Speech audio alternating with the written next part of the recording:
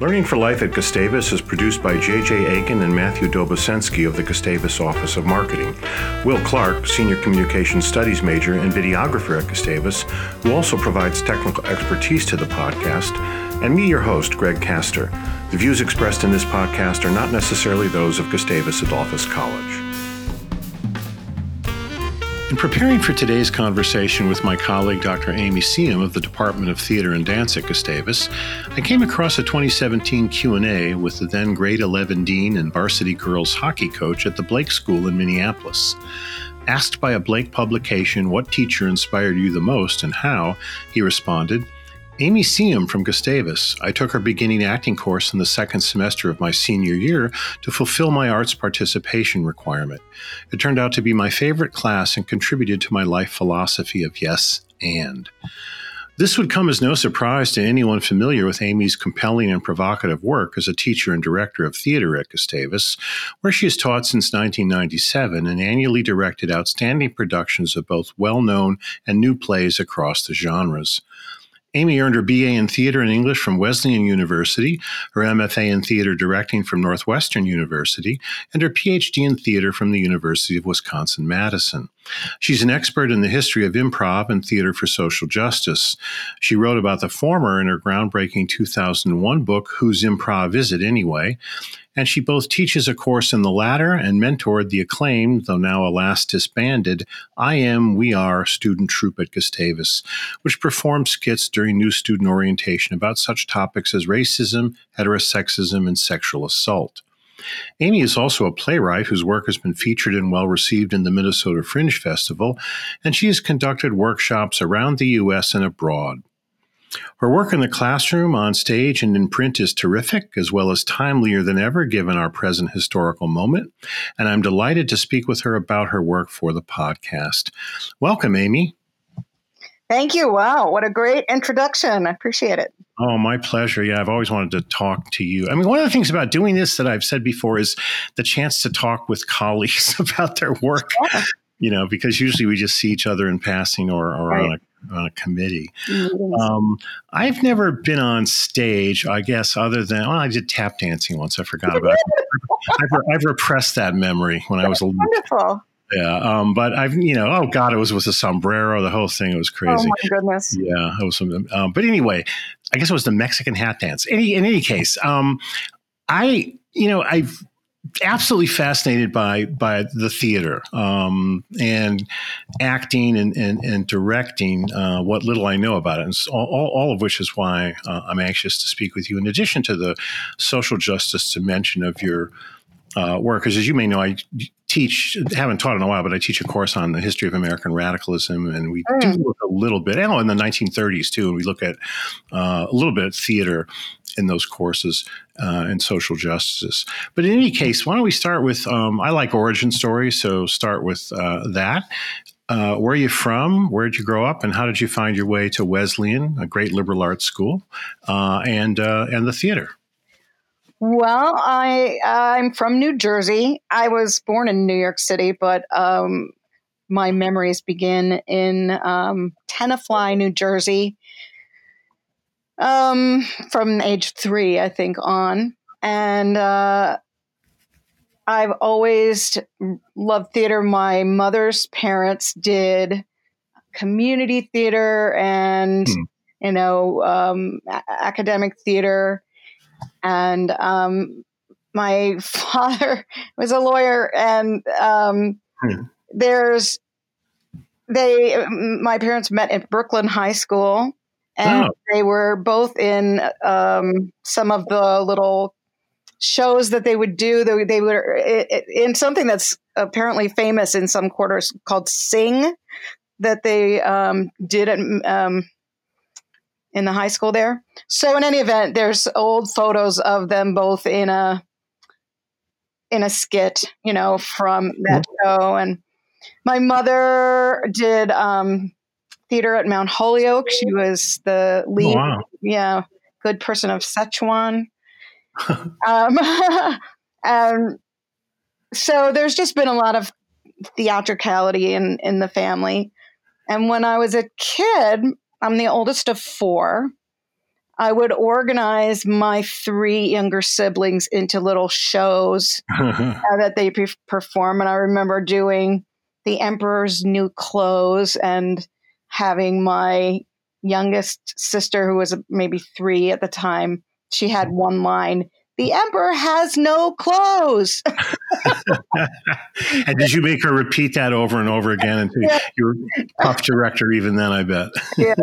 So I got started pretty early doing that stuff. And so I got to Wesleyan. I remember touring some of the Northeast schools, which growing up in New Jersey, the snobbish attitude was that was really the only places to go.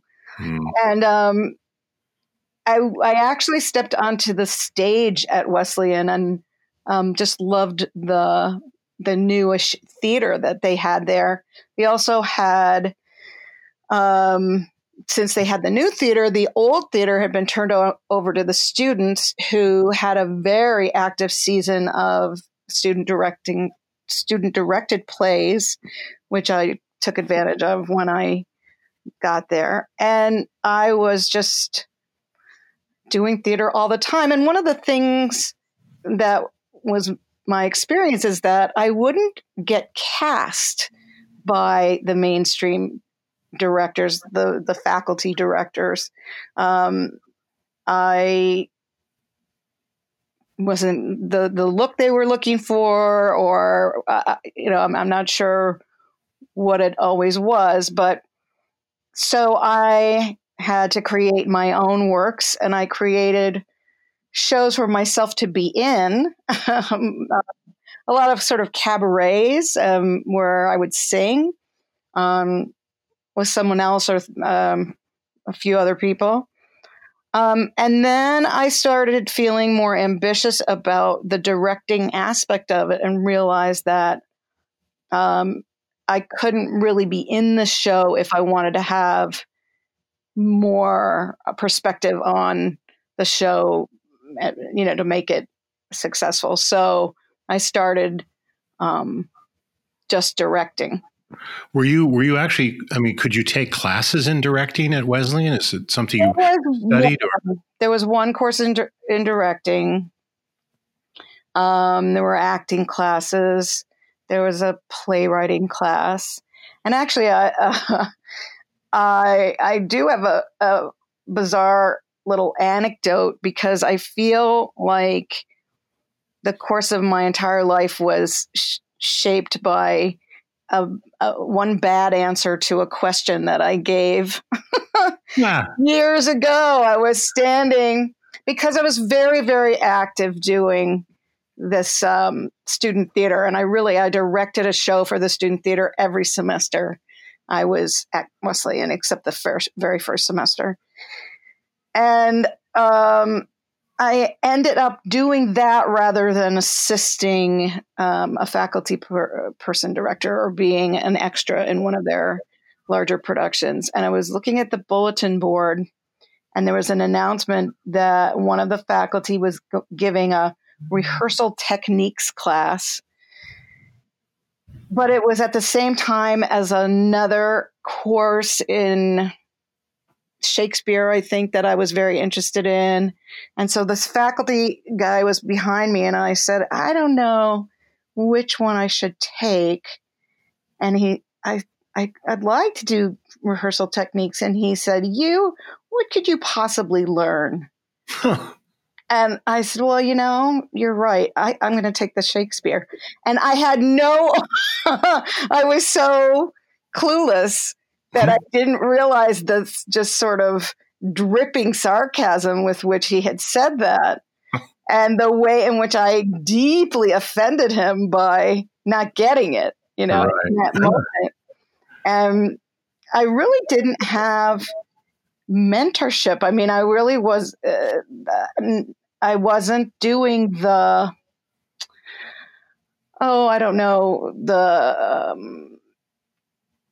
awestruck admiration or just the bring me coffee kinds of things that they thought students should be doing.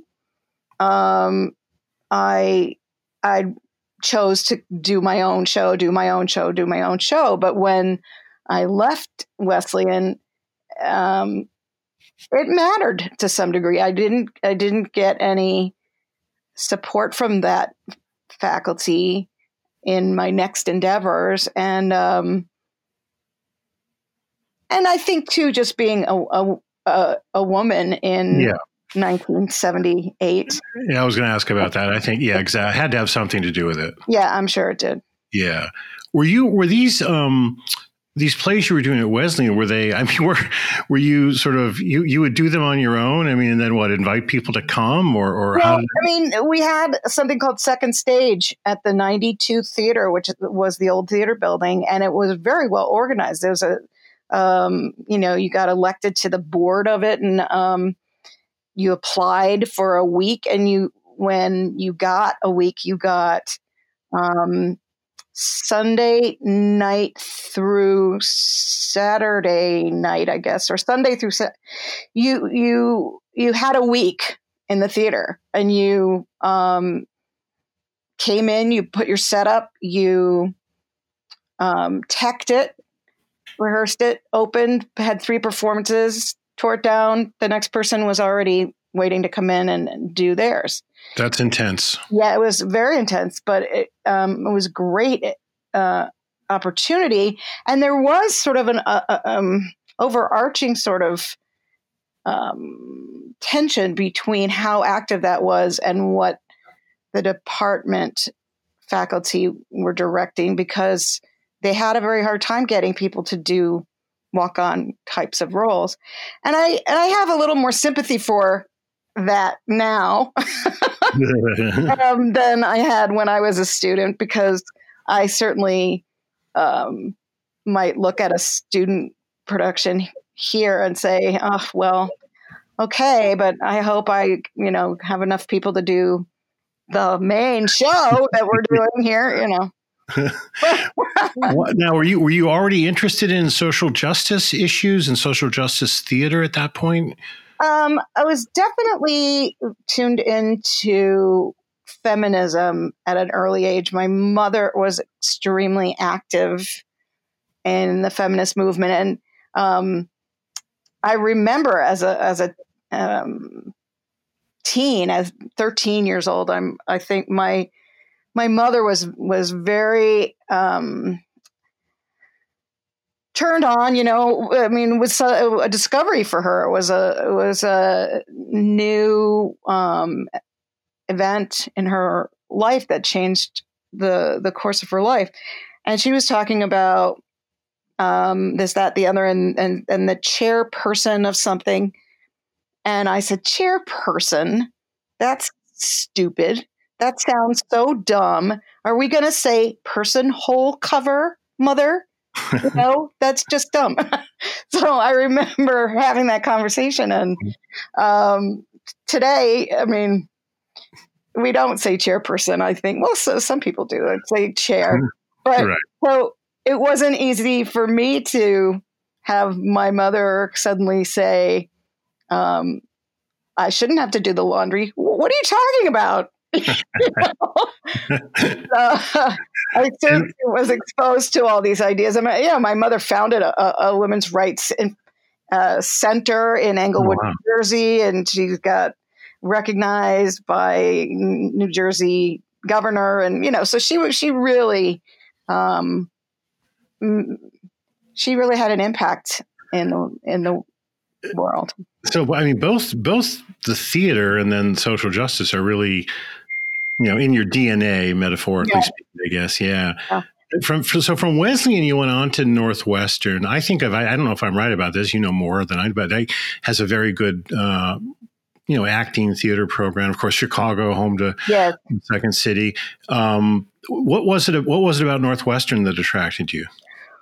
Well, all of that. I mean, it is kind of interesting that even at Wesleyan, I was involved in a little student improv troupe, and that's very early, actually, to be in the 70s doing improv. Because today there's an improv troupe at every college campus, but then it was actually pretty new. So I already had that interest from Wesleyan. And when I went to the Chicago area, obviously the improv is there. But I actually had a struggle at Northwestern because I went immediately after undergraduate. And at Wesleyan, we were very kind of conceptual and experimental. And we'd say, what show are you doing? Oh, what's your concept? And at Northwestern, my joke is that people would say, who's your agent? A very different attitude about what people were doing and why they were doing it. And I just didn't really fit in. And so it was difficult for me, but I was chosen to direct the winning play of the playwriting contest, which was a musical about the relationship between an African-American young woman and a white young man who both had applied to the same medical school, and she got in and he didn't, but he had better grades, and there was like tension around that. And that was a very intense experience working with this interracial cast around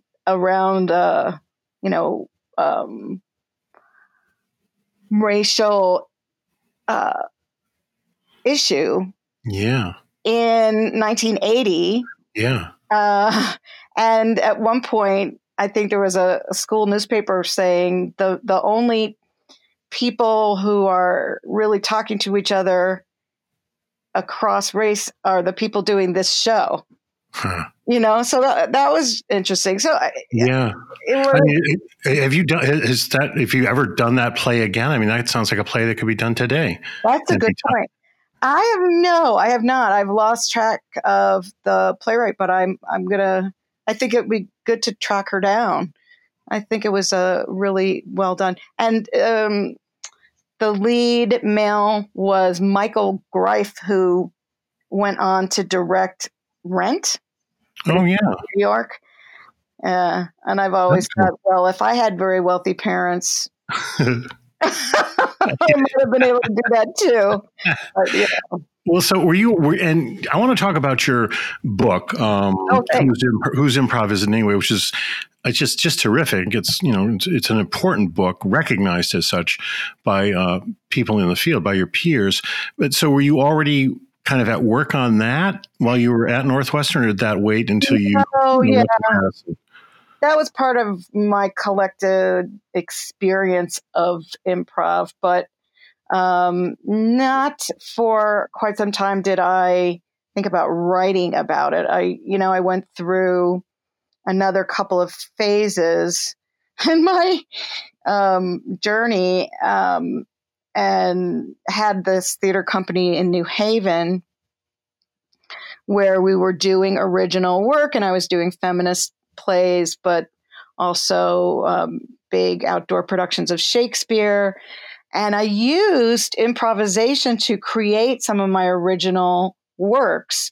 And there were some young men in particular who got involved with us and said, this improvisation stuff, we should be doing an improv comedy show. Or can I get the phone numbers of the people in your improvisation class? Because I'm going to put together an improv comedy troupe. And I said, well, no, you can't have the phone numbers of the people that I'm working with, but you can do an improv troupe under the auspices of our theater. How about? And so this improv troupe was formed, and I was in it. And there were some really good times, but there was incredible sexism. Huh. And I was bewildered because I was using improvisation to create collaboratively these, I had a play called Oops, I Forgot to Get Married, which is about being a single woman. And, I had a group of eight women, and we would get together and talk about what it was like to be a woman. And then we'd improvise scenes, and then we'd make this play together. And I did a number of those kinds of projects. So to me, improvisation should have been comfortable way to work. And in fact, I was constantly feeling left out or pressured or sort of bullied. And that group ended up sort of, we kind of ended up parting ways with that group over some pretty sexist stuff they were doing. I can tell you're trying to say it in a nice way. And so then fast forward to coming up with an idea for a dissertation at Madison.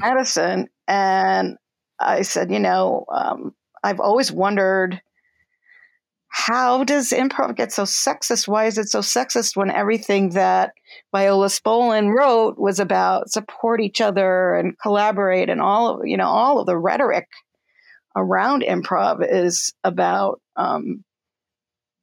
equity and mutual support and so forth. And I said to my advisor, I want to write about how improv is so sexist. And she said, everything's sexist. Why is that news? Why is that of interest? Because, it's self-evident that things are sexist. And I said, well, it's because the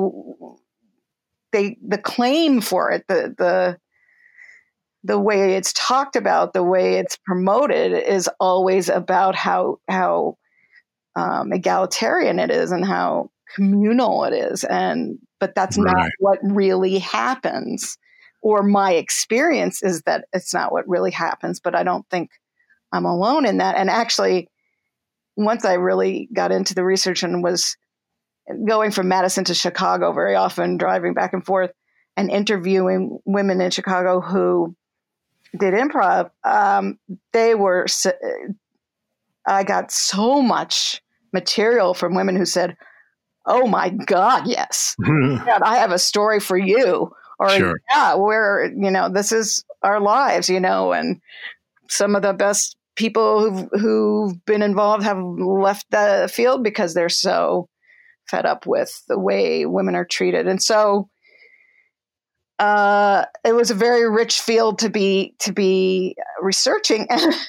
And, fast forward again, when I published the book, there was all kinds of reaction. I had comments on Amazon and so forth, everywhere from, thank God someone's finally talking about this. This is exactly what I'm experiencing, to, she doesn't know what she's talking about. She clearly doesn't understand improv. It's clear she has her own personal issues and problems that she's dealing with.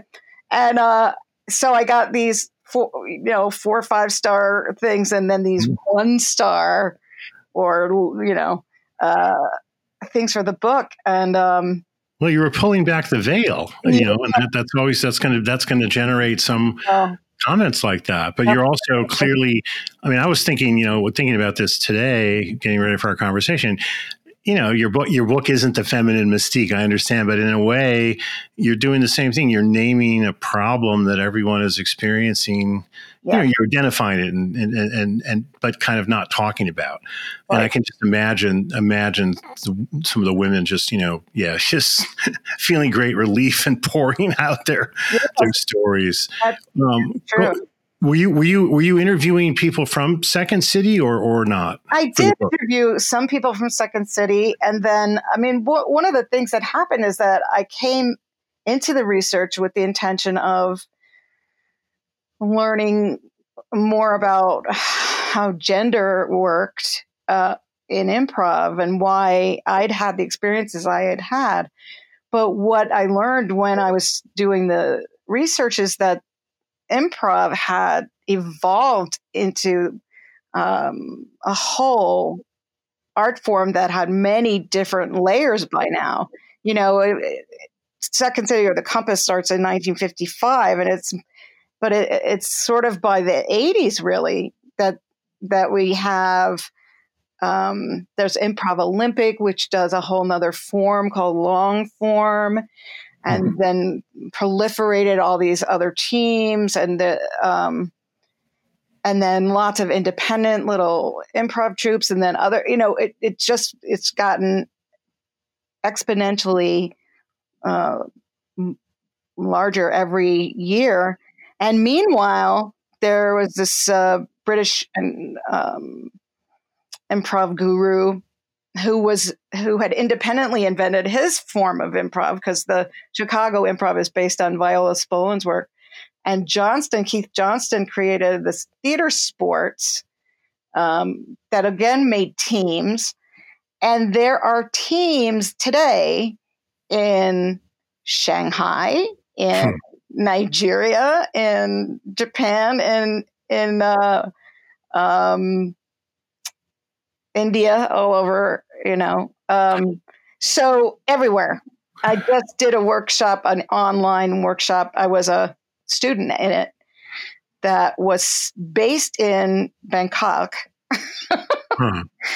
and had students from, all over Asia, and then also some European and American people involved. So it's just exploded.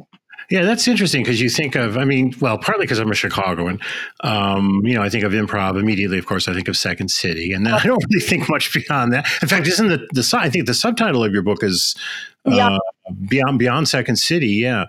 And what I'm learning just now, speaking with you, is the extent to which there are, which makes sense when I hear you speak about different kinds of improvs. It's not just sort of you stand up and start, whatever comes into your head, different methods or different approaches. So that's interesting. Emerged over time. And what's, I was saying the rhetoric about being equal and collaborating.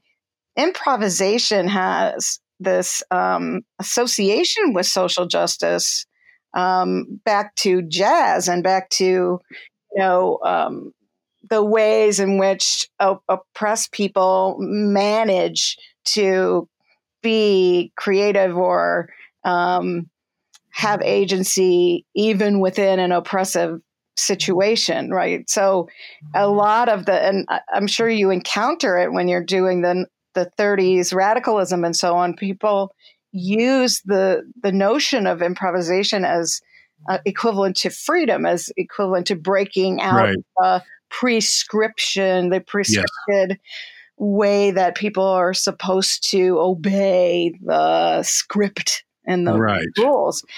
And so it has that. There's a subversive or radical impulse to it. And that's been important to people who've done it. But then once it tries to become commercial, it starts to shift. Yeah, which is an old story. In so many areas. Yeah. You're also reminding me, I'm having a flashback here. So our now retired colleague, Professor Emeritus of Theater and Dance, Bob Gardner, he was doing a talk once about his teaching in Japan, and maybe I was I was a shop talk at Gustavus, and I think I was hosting it. But so then he was talking about how he was teaching improv, and then he had us in the audience turn to, the person to our right or left and try to do some improv. I found it, I always thought, this would be fun. I'd be so good at this. I found it incredibly difficult to do.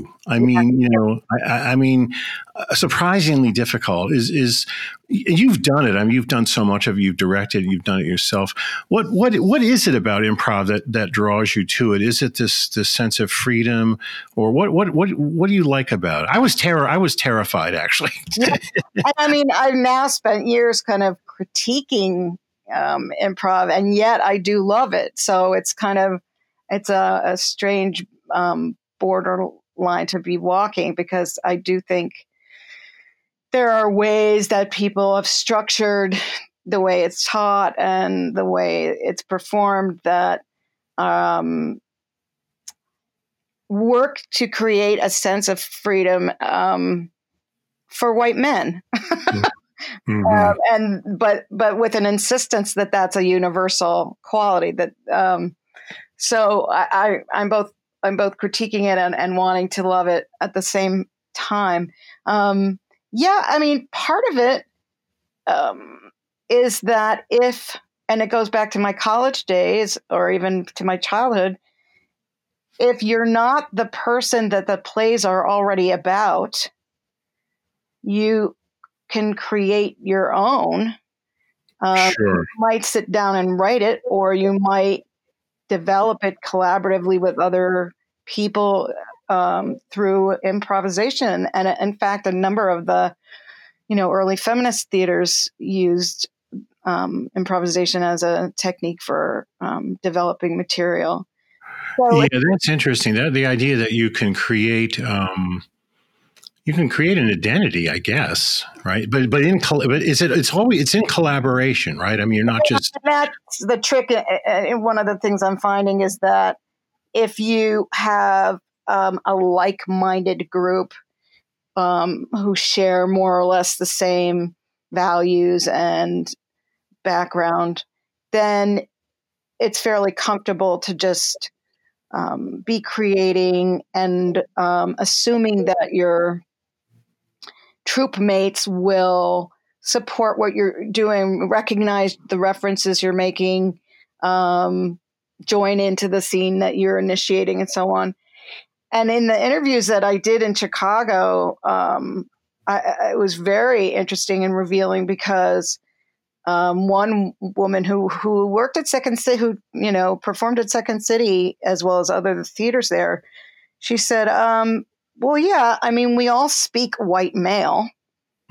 We all know how to do that, So when because there's a thing called group mind in improv that they champion and say, this is where you get the flow experience. This is where you get the magic, is when the whole troupe is on the same page and somehow magically you all know what the next thing should be and how the story will end and how it's going to happen. And it's cosmic. It's magic. It's tapping into the universal, story of man and so on. But then here she says, well, yeah, okay, but because we all speak white male, it actually isn't universal. Yeah, it's a universal white male, which is what we mostly learn to call the universal, right? I mean, right. That's our still pretty much our understanding of what universal is. Yeah, I mean, so.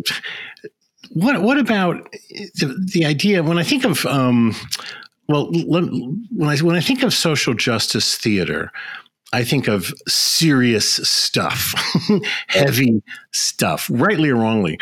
And then when I think of improv, I think of comedy, again, rightly or wrongly. But those two things, I mean, is that correct? I mean, are there social justice comedies that are also, are there, I mean, is improv a part of drama as well? Yeah, I would make a distinction between improv comedy performance and using improvisation to create a social justice piece or something like that. Part of what I encountered when I was doing the research was people saying to me, well, you can't have a political agenda going into improv, because the pure form of improv is that you don't plan ahead. You stay open to what's going to happen between you and your partner. You don't think, you just do, you are spontaneous. And that's the only way that the magic happens. And I said, well, feminist agenda, do you understand that no agenda is the, the mainstream power people's agenda, that there's Right. no thing is no agenda. Oh no, and I got a huge pushback on that idea. But most people doing improv have for decades said that it's just incompatible with being political because you can't control the message. And for the most part, you shouldn't want to. But recently, I'm seeing much more improv that's being deliberately political, and I'm fascinated. I'm trying to write a new book. It's very hard because things keep happening that I should include. But there's a group in Bangalore, India, and their whole focus is doing political improv. Now, again, if they know that they're all on the same page, they can improvise. It's a question of, what's the makeup of your group, and are you having a pressure to consensus that's not very legitimate, or so. And that was a trend too that I found in my research, that people of color, women, gay and lesbian people would form their own improv troupes.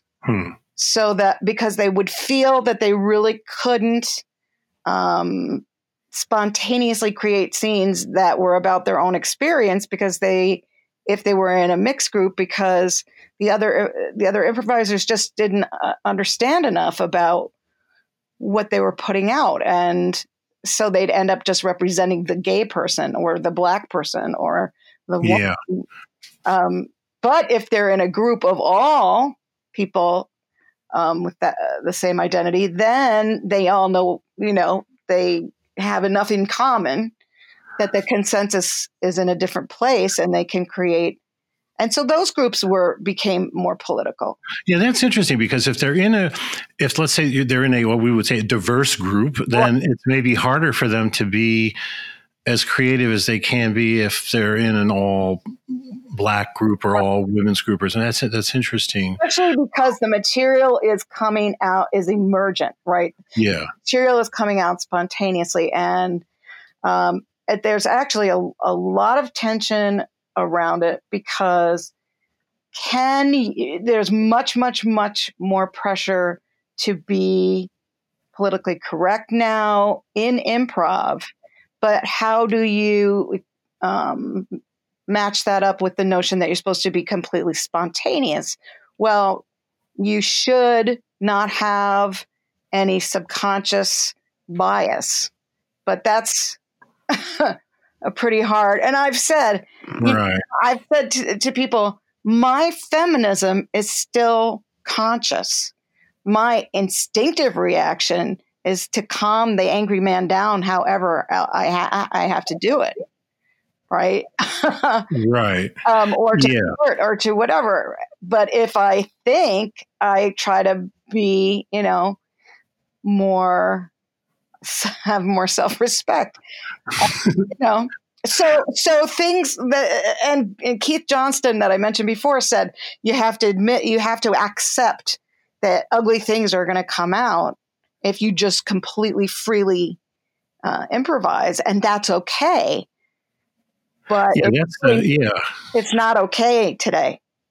Yeah, I wonder about that. And I wonder about that. This is actually a perfect segue into your work with we are at Gustavus, because that's improv, right? I mean, it's not. The material gets developed that way. And I have to say that group is no longer functioning, is no longer happening for the last 4 years now. Yeah, that's sad. I wondered about that, because you did such good work with them, and they did such good work. But how did that work? I mean, because they were dealing with some controversial subjects in front of, incoming students. As I mentioned in my intro, racism, sexism, heterosexism, et cetera. How did that, let me talk a little bit about how that worked.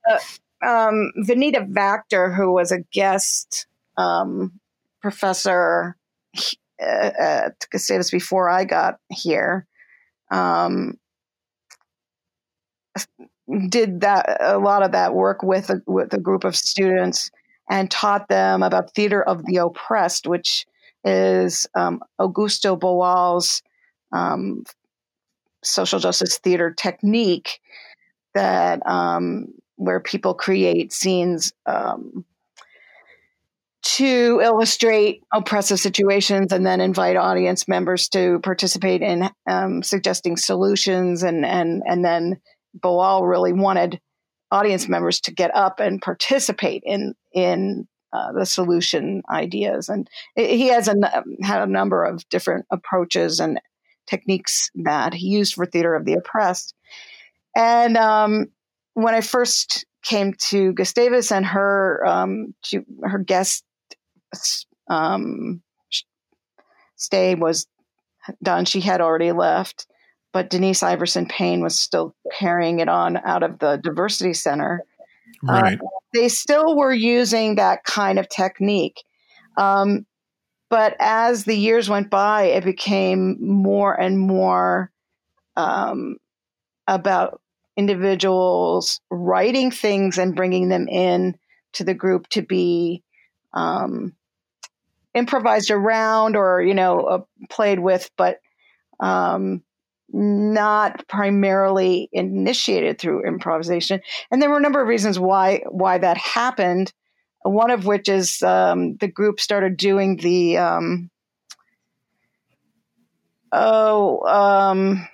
what's that march thing? I forget the. Not the E Pluribus Unum. That not that. No, the conference. Oh, the Building Bridges conference. I couldn't remember Building Bridges for whatever. Right. Yeah, the social justice conference that the students do. Right. So, each spring.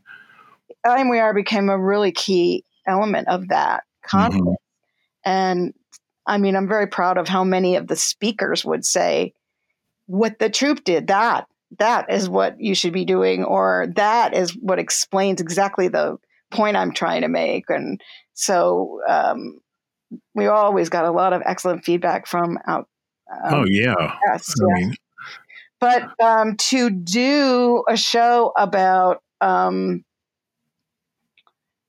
environmental racism or, isn't something you just improvise from your own experience. Sure. Right. So you have to do research and write something. And also, I don't know, it was easier for people to write something and bring it in and move things along faster.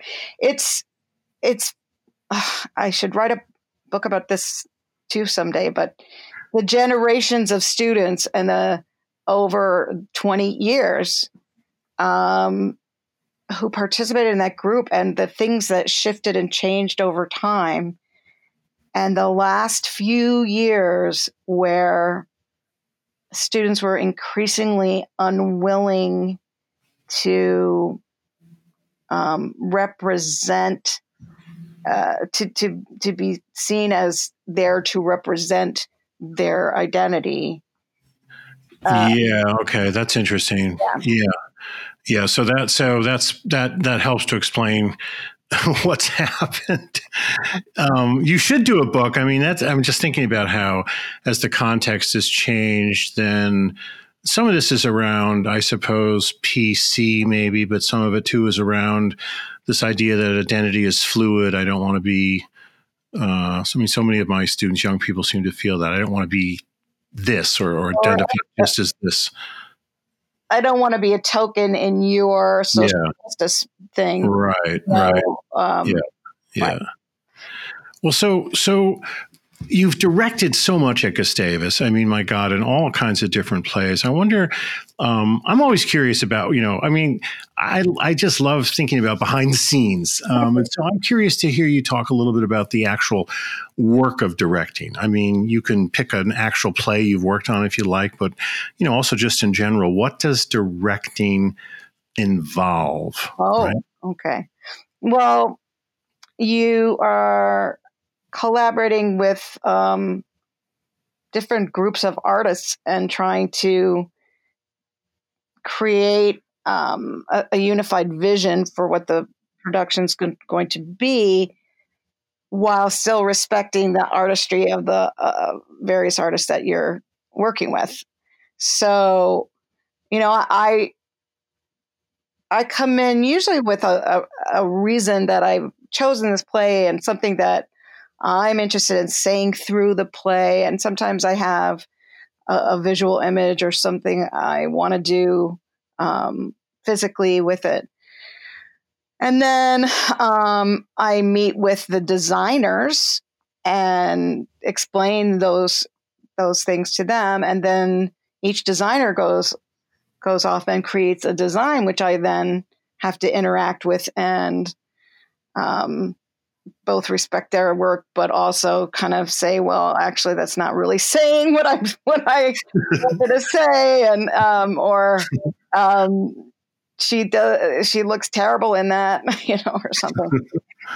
And then you're working with the actors, and it's quite different to be working with student actors. Yeah, I wondered about that. Yeah. And at Gustavus, they're undergraduates. So there's no graduate students to play older roles, for example. So that makes a difference. And Gustavus students are very overcommitted. So that makes a difference because you really can't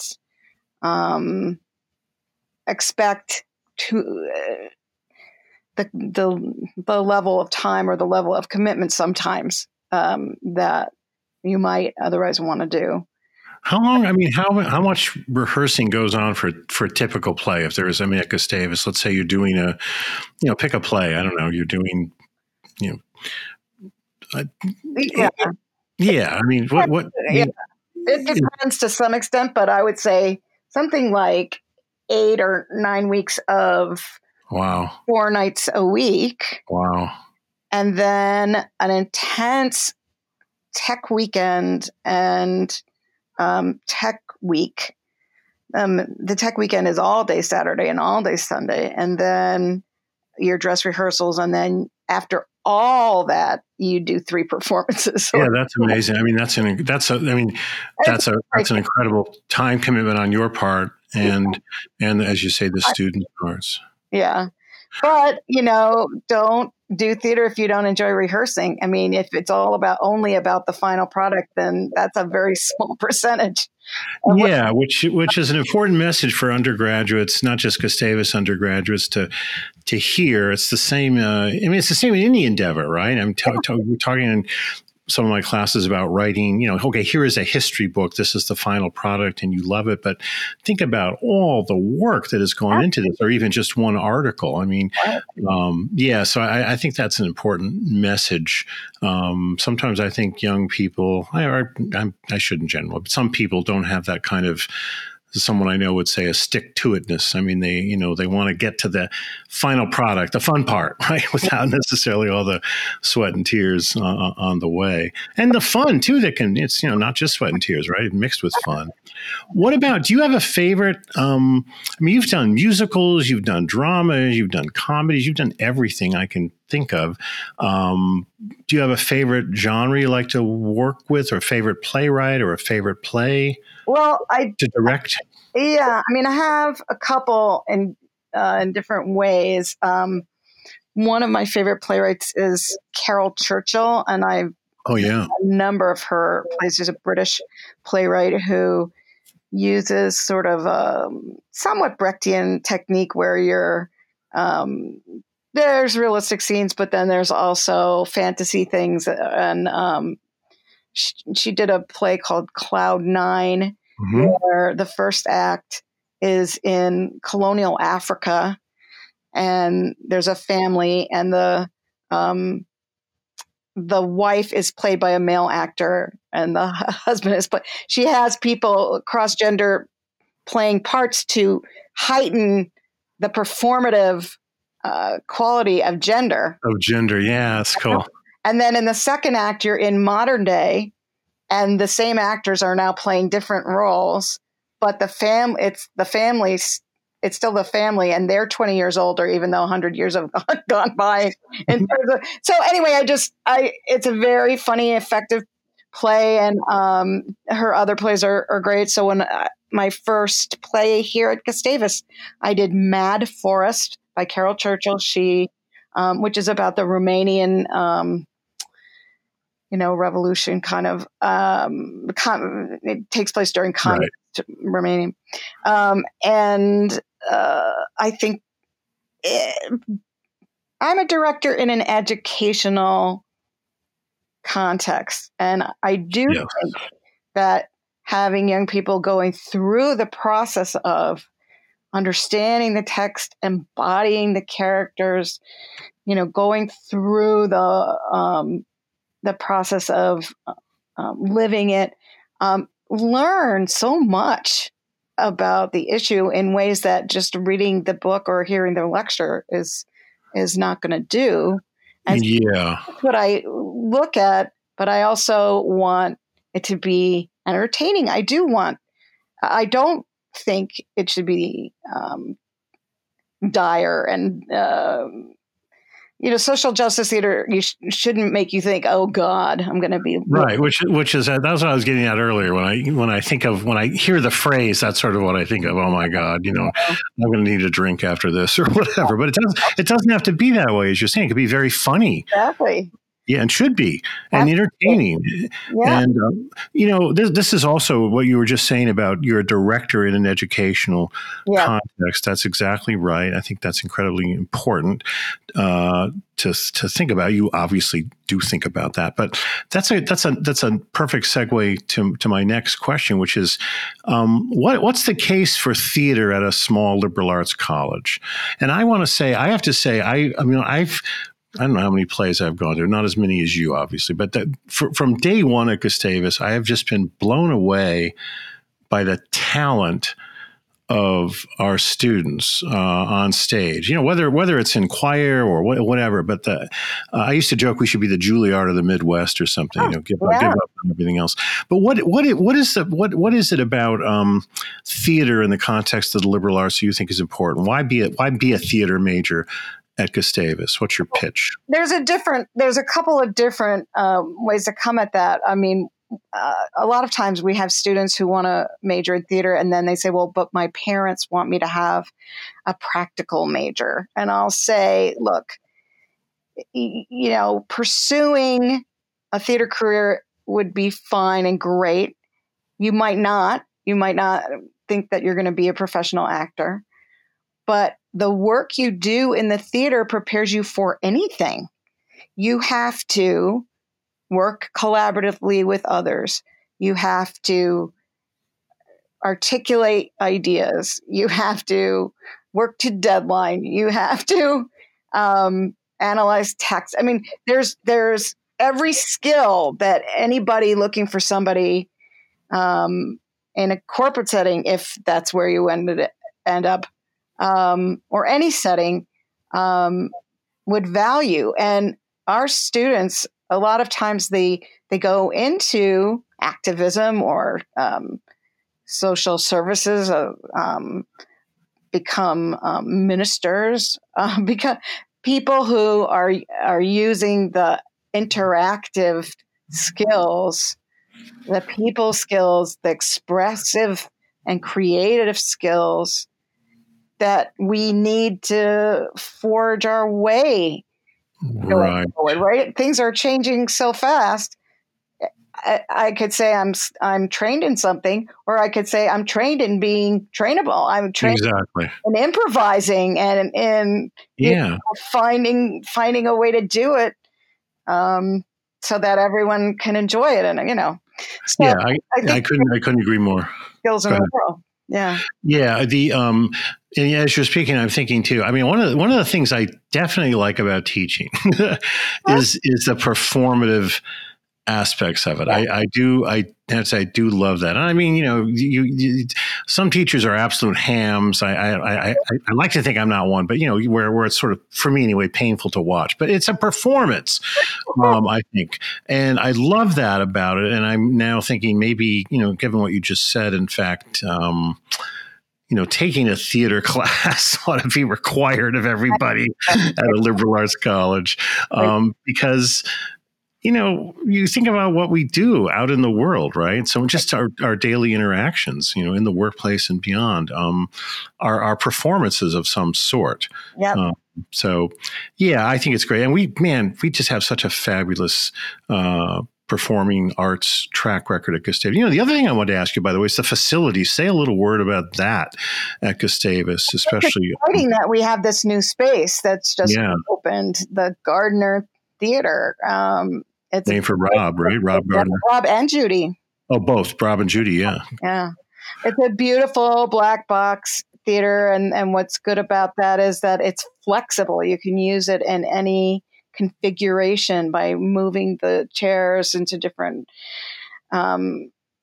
shapes and so forth. And it's perfect for experimental theater and supports devised theater and but also it's a great place to do something classical in a new way. I just really enjoy having audience feel part of a show, and I try to have different ways in which there's interaction between the show and the audience. And you're known for that. Again, in preparing for this conversation, I've read there was a piece about you in the New York Times way back when you were doing, I guess it was maybe Shakespeare on the Green in New Haven, and the author of the article pointed that out, that you were, that meant a lot to you even then. Sure.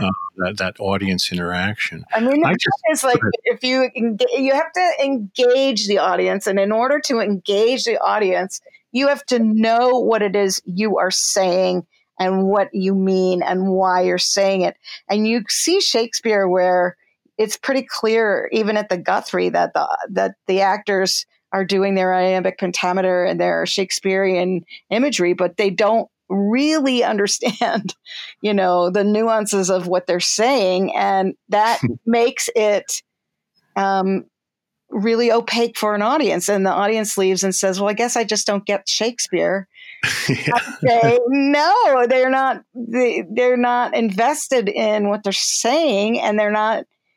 So I love doing Shakespeare, and I love doing Shakespeare in a way that will reach the current audience. And I just did Measure for Measure as a very, major statement around Me Too, the Me Too movement, because it's centers around sexual harassment, Sleep With Me or Your Brother Dies story. Right. And in fact, some of my colleagues, my friends from graduate school, before I even announced I was doing Measure for Measure, were quoting that play in response to the Brett Kavanaugh hearings. Oh, that's great. Because there's a line in it that says, like, who will believe thee, Isabel? My reputation is such that you will be dismissed. You won't be believed. And it's more eloquent than that. But that's great. So, yeah. So, and I was going to say, when I was saying Caryl Churchill, that Shakespeare is my other favorite way to go, because he always gives the oppressed characters still have humanity, and they still have eloquence, and you can turn the play to highlight different points of view that you want to highlight. Yeah, that's true. One of my favorite courses I guess I was in, I can't remember if it was an undergraduate or graduate course. I'm an undergraduate, but it was a course on Shakespeare, for which I still have the book. I can remember the professor. Loved it. Absolutely loved it. The other thing we should mention here by way of closing is that even with the pandemic, even with COVID-19, you and your colleagues are still planning a season, whether that season will be in person or online or hybrid, dare we say. Tell us a little bit about what's on tap. What are you planning to produce this coming spring? Coming up very soon, in a couple of weeks, is Henry McCarthy's radio play that he did with a big group of students, and they turn their attention to learning that art form, which, has a great history. What my plan is I'm very hopeful that I'll be in person with the actors. When we did Mother Courage and we suddenly all had to go home, we kept trying to make Mother Courage, but everyone was individually in their own home. So any kind of scene we tried to do on video or on Zoom had to be with, to fake the notion that they were in the same room together at all. But what I'm hoping is, I'm doing Rosencrantz and Guildenstern. Oh God, I love that. I love that play.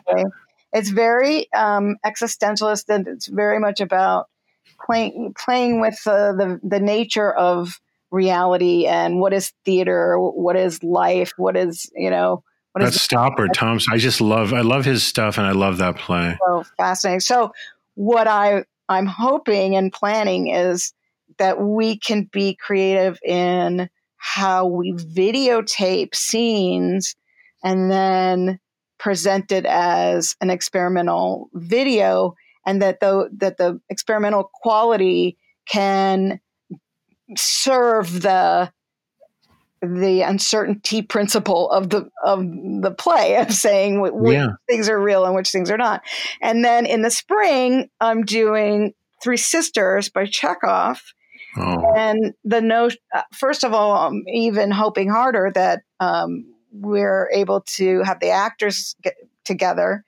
But again, assuming that audiences still may not be comfortable to come to the theater. So in that case, we're going to try to create it like a staged film, a filmed stage production, where we do multiple takes and we do editing.